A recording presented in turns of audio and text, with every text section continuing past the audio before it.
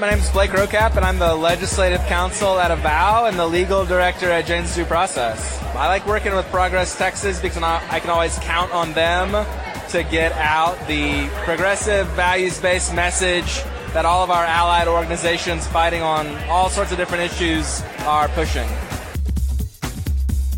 It's Friday, March 1st, 2024, and this is the Progress Texas Daily Dispatch, rapid response on the breaking news stories Texas progressives need to know. I'm Chris Mosier.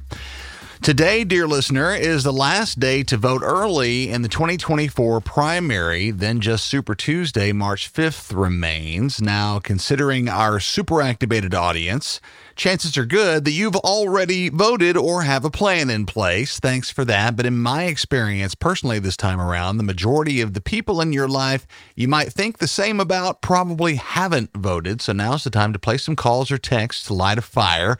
Turnout tracker provided by KXAN TV in the show notes now has counts through Wednesday, a little over 1.2 million out of the 17 million registered voters in Texas have gotten it done as of then, over twice as many Republicans as Democrats. GoVoteTexas.org has all your needs for voting in Texas.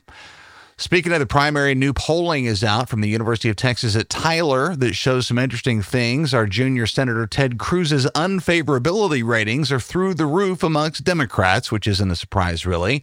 More telling is what Republicans think about Cruz, and that's pretty lukewarm, actually, with only about half as many saying they're enthusiastic members of Team Ted. Also interesting, when asked which Democratic senatorial candidates they plan to vote for in the primary, Democrats went 37% for U.S. Representative Colin Allred, 22% for State Senator Roland Gutierrez, leaving the remaining 40% undecided or picking one of the background candidates. Probably the most promising bit here is an overall call between Cruz and Allred, who is the only Democrat measured here personally against the incumbent, which finds the two tied at 41%. With just under 20% undecided. It's starting to look like a very interesting election year for Democrats in Texas. Daniela Ibarra at KSAT in San Antonio writes on President Joe Biden's visit to Texas yesterday. The president delivered remarks in Brownsville, joined by embattled Homeland Security Secretary Alejandro Mayorkas, San Antonio Mayor Ron Nirenberg, Brownsville Mayor John Cohen, and others, pushing for the bipartisan immigration deal that so far has been derailed by congressional Republicans who see border issues as more favorable to their electoral prospects unsolved. I'm including the entirety of President Biden's talk in Brownsville at the end of this podcast. Stick around for that.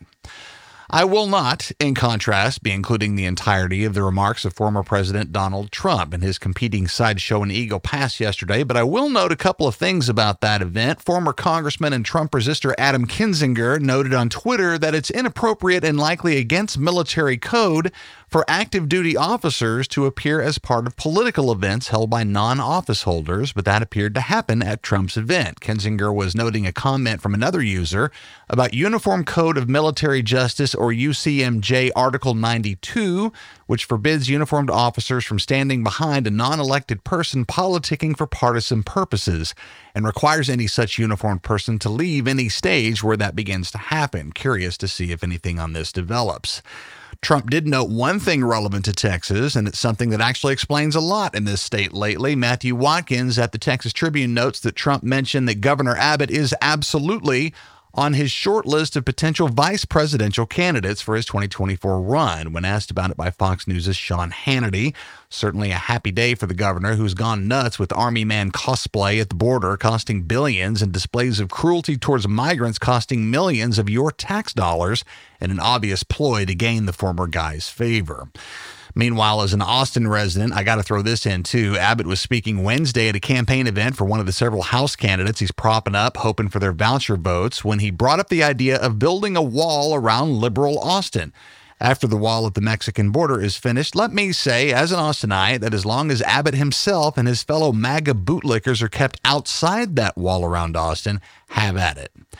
By the way, and while we're at it, Alex Phillips at Newsweek notes one potential issue for Trump voters in Texas. If you happen to know any, please pass the word that our state stands to lose billions of dollars in investment should Trump win this fall, as he plans to dismantle President Biden's landmark Inflation Reduction Act, which ironically has disproportionately benefited Texas and other red states.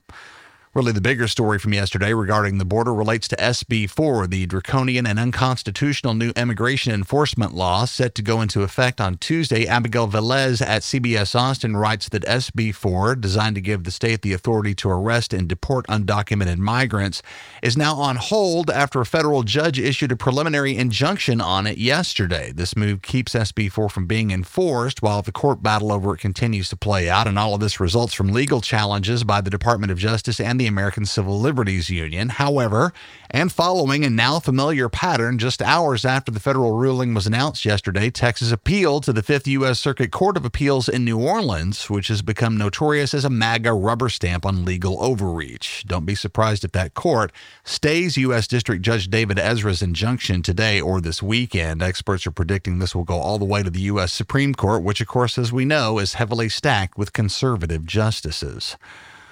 Over to the fight for abortion rights, Bayless Wagner at the Austin American-Statesman interviewed Amanda Zarowski upon her selection as USA Today's Women of the Year honoree for Texas. Zarowski is credited for paving the way for so many other Texas women negatively impacted by our state's near-complete abortion ban. Zarowski, as you'll recall, nearly died as a result of delayed care for a tragically unsuccessful pregnancy, and was later the lead plaintiff against the state in challenges to that ban, eventually joined by 19 other women and 2 OBGYNs in a case that remains under consideration at the Texas Supreme Court. Zarowski notes that she didn't expect to end up a prominent women's rights figure, but that, quote, life is a journey, and this is a beautiful ride. I have no idea what's around the corner, but I tell myself to enjoy it. Life is short, and you can find beauty and joy and happiness in anything. I think you just have to choose joy, unquote, and agreed. We're admirers here at Progress Texas. See the full interview linked from the Statesman in the show notes.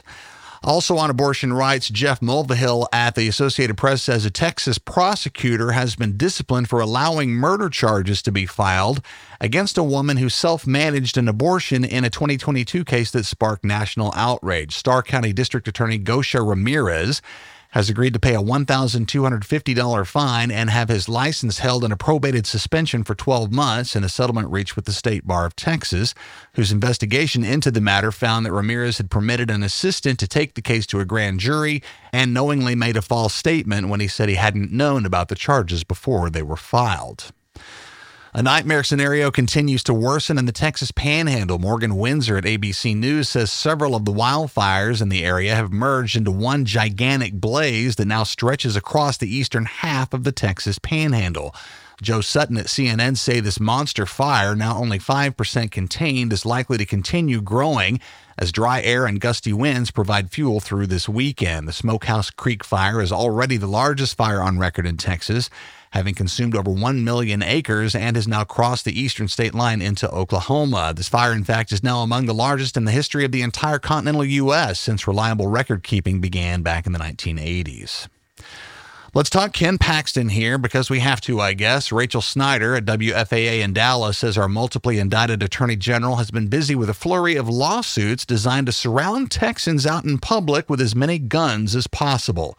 He's sued the State Fair of Texas, as well as the Factory in Deep Ellum in Dallas and Texas Trust CU Theater in Grand Prairie, 2 live music venues, for refusing to allow off-duty police officers to bring their firearms into the venues on multiple occasions, which you might not be surprised to learn is in violation of a 2017 Texas law that allows officers to bring their weapons into public venues where alcohol is being served, whether or not the officers are on duty. Also from the Paxton Department, and Laura McGowie at the Texas Tribune, who writes on a new release of information on the Paxton impeachment by the Texas Senate in response to a public records request by NPR's Texas Newsroom, revealing behind-the-scenes fights between Paxton's defense team and the prosecution. Standing out amongst this huge pile of info to McGowie, Paxton's alleged mistress Laura Olson, who was thought might testify but eventually didn't after she threatened to plead the fifth if compelled to take the stand. Nate Paul, the real estate investor at the center of Paxton's misbehavior, also refused to cooperate with a subpoena to his lawyers. And the whistleblowers who set all of this into motion reported being bullied and harassed by the Paxton team in the lead up to the proceedings. And there's lots more, and I mean lots more, to dive into if you like at the Texas Tribune link in the show notes. Chances are you'll find yourself in an HEB over the weekend if you live here in Texas. And here's one to make you feel even better about that. Andrea Guzman at the Houston Chronicle says HEB chairman and former CEO Charles Butt, a staunch and longtime supporter of public schools in Texas, is continuing to champion education through a political action committee that has pumped $1.3 million into the campaigns of 7 state lawmakers in Texas now under attack by primary challengers backed by Governor Greg Abbott on his tour of retribution. Charles Butt has long provided monetary support for public education, pledging $100 million towards the creation of the Holdsworth Center, a nonprofit organization that aims to support public school leaders and their development in 2017. And the following year, Butt joined the Giving Pledge, a program established by Bill and Melinda Gates and Warren Buffett, in which philanthropists dedicate portions of their wealth to charitable causes.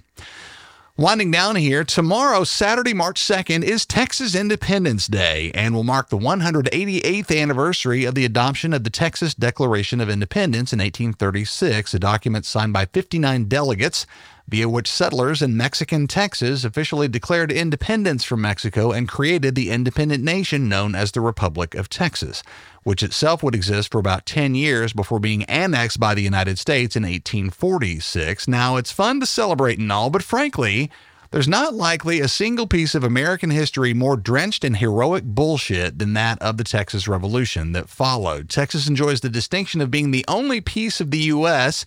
that has detached itself from another country in order to protect the institution of slavery twice. Once from Mexico, and then just a few years later from the U.S. at the onset of the American Civil War. There's a great book about all of this to check out, by the way. This is the provocatively titled Forget the Alamo, a book you might recall that Lieutenant Governor Dan Patrick stopped from being featured at the Texas State History Museum in Austin when it was released in 2021. It's a terrific read for Texans who want to know the real truth about the founding of Texas, a truth that actually explains quite a bit about the current state of affairs in the Lone Star State. See a link to grab it in the show notes. Also with March arrives Women's History Month, and we've got a brand new and extensive list of related events across the state to check out. A lot going on this weekend, plus a nice review of some of our greatest trailblazing Texas women. See all of that at ProgressTexas.org. Right now, there's a great opportunity to support Progress Texas in this all-important election year, whether you follow us for our great pods, our handy and popular digital voter guides, our great-looking and easy-to-understand GoVoteTexas.org website, which in English and Spanish helps Texans navigate registering and voting. You can support our work during the annual Amplify Austin nonprofit and charity fundraiser, of which the early giving phase is now underway. No matter where in Texas you live, you can sign up to be a fundraising champion and help Progress Texas continue to shape positive, progressive messaging for the issues you care about. We're eligible for bonuses, too, including the org with the most unique donors. So donations of any amount at all are a big help, and we thank you in advance.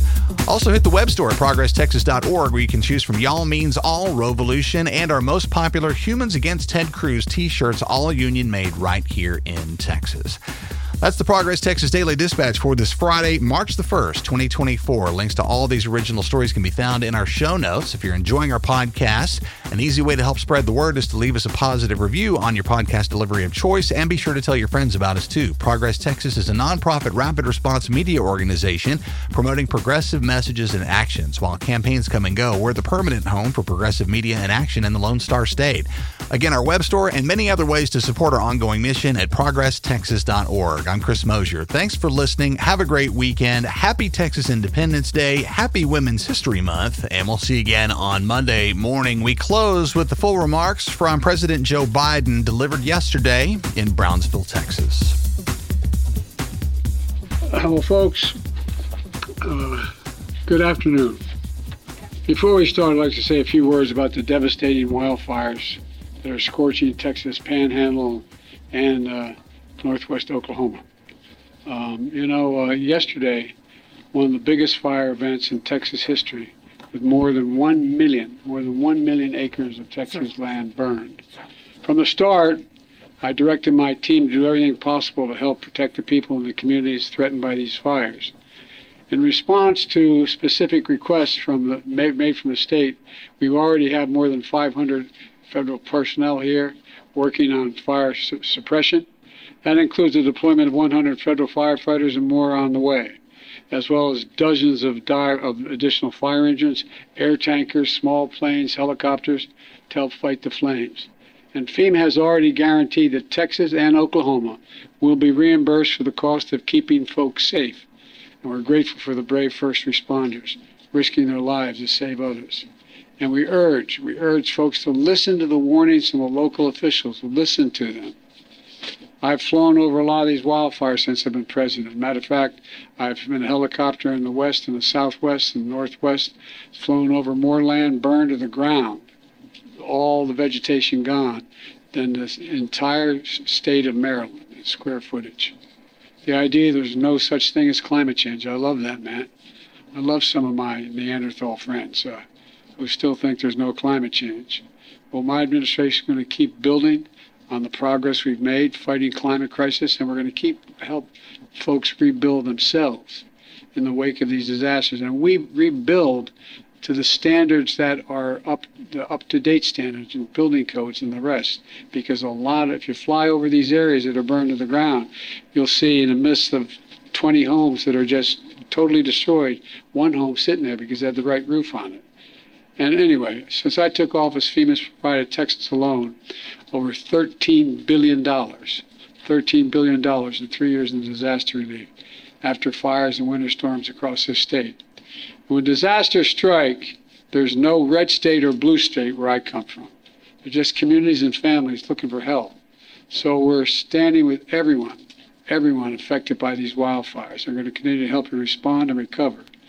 Now, turning to the purpose of my visit. I want to thank Congressman Gonzalez. There you are, pal. I thank him for the passport into his district, but he's been a great partner. I also want to thank Mayor Cowan for his partnership, and I want to thank County Judge Trevino for over 30 local officials who've joined us here today. No one works harder for a safe, secure border than all of you. And Secretary Mayorkas has joined us today, and he's joined by 7 mayors and cities and towns across South Texas. 4 county judges here from across the state. I told the county judge that I used to be a county official. It's the hardest job in American politics. You know why? They think you can do everything, you don't have the budget. So anyway. And the 2 leaders from the Texas legislature, State House Leader Trey is here, Trey Martinez Fisher, and the State Senate Leader Carol Alvadero. And all the other local officials that are here today, I want to say thanks. Folks, it's real simple. It's time to act. It's long past time to act.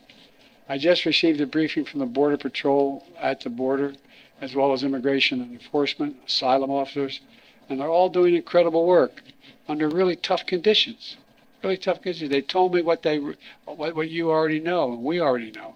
They desperately need more resources. Say it again, they desperately need more resources. They need more agents, more officers, more judges, more equipment in order to secure our border. Folks, it's time for us to move on this. We can't wait any longer. Folks, on my first day as president, I introduced a bill I sent to Congress, a comprehensive plan to fix the broken immigration system and to secure the border. But no action was taken. Then months ago, my team began a serious negotiation in a bipartisan group of senators, leading conservative Republicans and progressive Democrats. And it resulted in a compromise bill. It's the toughest set of border security reforms we've ever seen in this country. It's pretty basic. With this deal, we could hire 1,500 additional border security agents, 1,500 additional officers, and between ports of entry. For the last 4 years, staffing has been roughly that, just flat. Agents working overtime, spending long hours patrolling the border, making major sacrifices. And I know it takes a big toll on them and their families. That's why in December I signed a bill finally getting Border Patrol agents what I've been pushed by and reminded by the congressman, overtime pay they deserve. Finally getting overtime pay. I mean, it's ridiculous it took this long. It was long past time, and I was proud to do it, but we need to do more. It's time to step up. It's time to step up, provide them with significantly more personnel and capability. We also need more immigration judges to help handle the backlog. There are 2 million cases, a backlog of 2 million cases. This bipartisan deal would provide funding for 100 more immigration judges immediately. It would also establish new, efficient, and fair process for the government to consider asylum claims for those arriving on our border. Today, the process to get a decision on an asylum claim takes 5 to 7 years. Now, you all know it down here, but the people around the country don't understand it. It's far too long. You come in, you say, I have a credible fear, and we've changed that standard to make it hard. We want to change, make it harder. And what happens? You say, well, okay, you can win the country, but come back in 5 to 7 years, maybe as many as 8 years, and you'll get a hearing from before a judge to determine whether you can stay. This will encourage more people. This encourages more people to come to the country. If they get by the first, they got another 5, 7, 8 years before they have to do anything, because they know they cannot handle the caseloads quickly, and they'll be able to stay in this country in the meantime.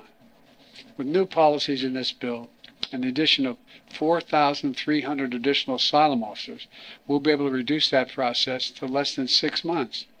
That would have a serious deterrent effect on those coming north. When the criminal gangs say, we'll get you north, what's $8,000? They say, no, wait, let me get this straight. I'm going to go north. It's going to cost me probably closer to $8,000, I guess, $1,000 equivalent. And I'm going to get there, and in 6 months they may be able to get rid of me. I don't know, man. 6 months, 7 years, two different things. The person who's thinking about entering the United States understands the cases to be decided in a few weeks or months instead of 5 to 7 years. They're less likely to come in the first place.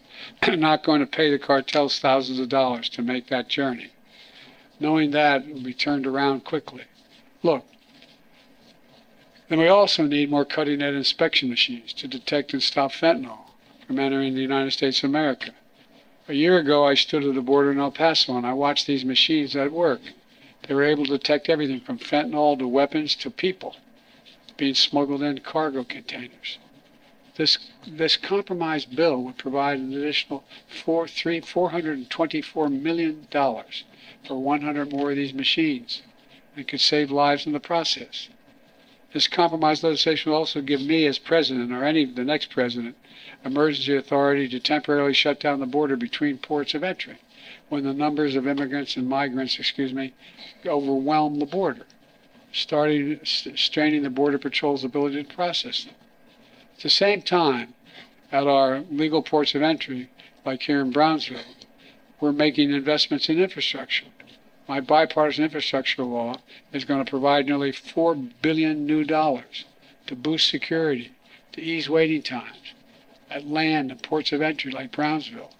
And I want to thank again Congressman Gonzalez for helping me get that through, get that passed in the law. That you get the money for example, that's how you got the money for the Gateway Bridge from that fund. Folks, the bipartisan border security deal is a win for the American people. And it's a win for the people of Texas, and it's fair for those who legitimately have a right to come here to begin with. It's a win for the people of Brownsville, and I believe that's why the Border Patrol Union endorsed it. I believe that's why the National Chamber of Commerce endorsed it, not known as the Democratic Organization with a capital D. Look, and that's why the Wall Street Journal endorsed it as well. This is a truly bipartisan initiative. That's why the bipartisan South Texas Alliance of Cities endorsed it. Folks, I didn't get everything I wanted in that compromise bipartisan bill, but neither did anybody else. The compromise is part of the process. That's how democracy works. That's how it's supposed to work. Compromise is a very positive step on a critical issue for the country, all those issues for the country. And folks here in Brownsville and all along the border know that. We need to have their backs, your backs. I want the people to understand clearly what happened here. This bill was in the United States Senate. It was on its way to being passed. Then it was derailed by rank-and-file politics, partisan politics. The U.S. Senate needs to reconsider this bill, and those senators who oppose it need to set politics aside and pass it on merits, not on whether it's going to benefit one party or benefit the other party. It's about whether it benefits the American people. It's what the American people deserve. The Speaker of the House needs to put this bill on the floor, because if he put it on the floor unrestricted, it would pass. The majority of Democrats and Republicans in both houses support this legislation, until someone came along and said, don't do that, it'll benefit the incumbent. That's a hell of a way to do business in America for such a serious problem. We need to act. It's time for the speakers and some of my Republican friends in Congress who are blocking this bill to show a little spine.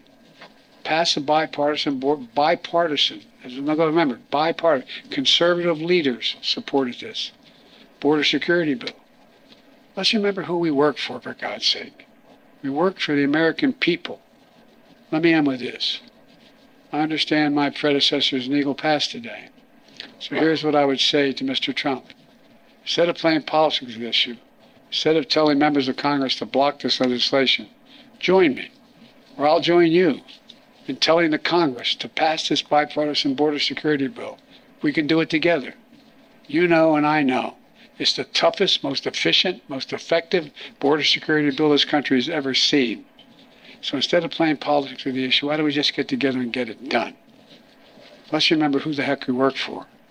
We work for the American people, not the Democratic Party, the Republican Party. We work for the American people. And let's remember who we are. We're the United States of America. No, I mean this. Think about this. There's nothing beyond our capacity. Nothing when we work together. And if all things we should be working together on is this, we have the formula to get it done. God bless you all. May God protect our Border Patrol and God protect our troops. Now I'd like to turn this over to Secretary Mayorkas. Thank you.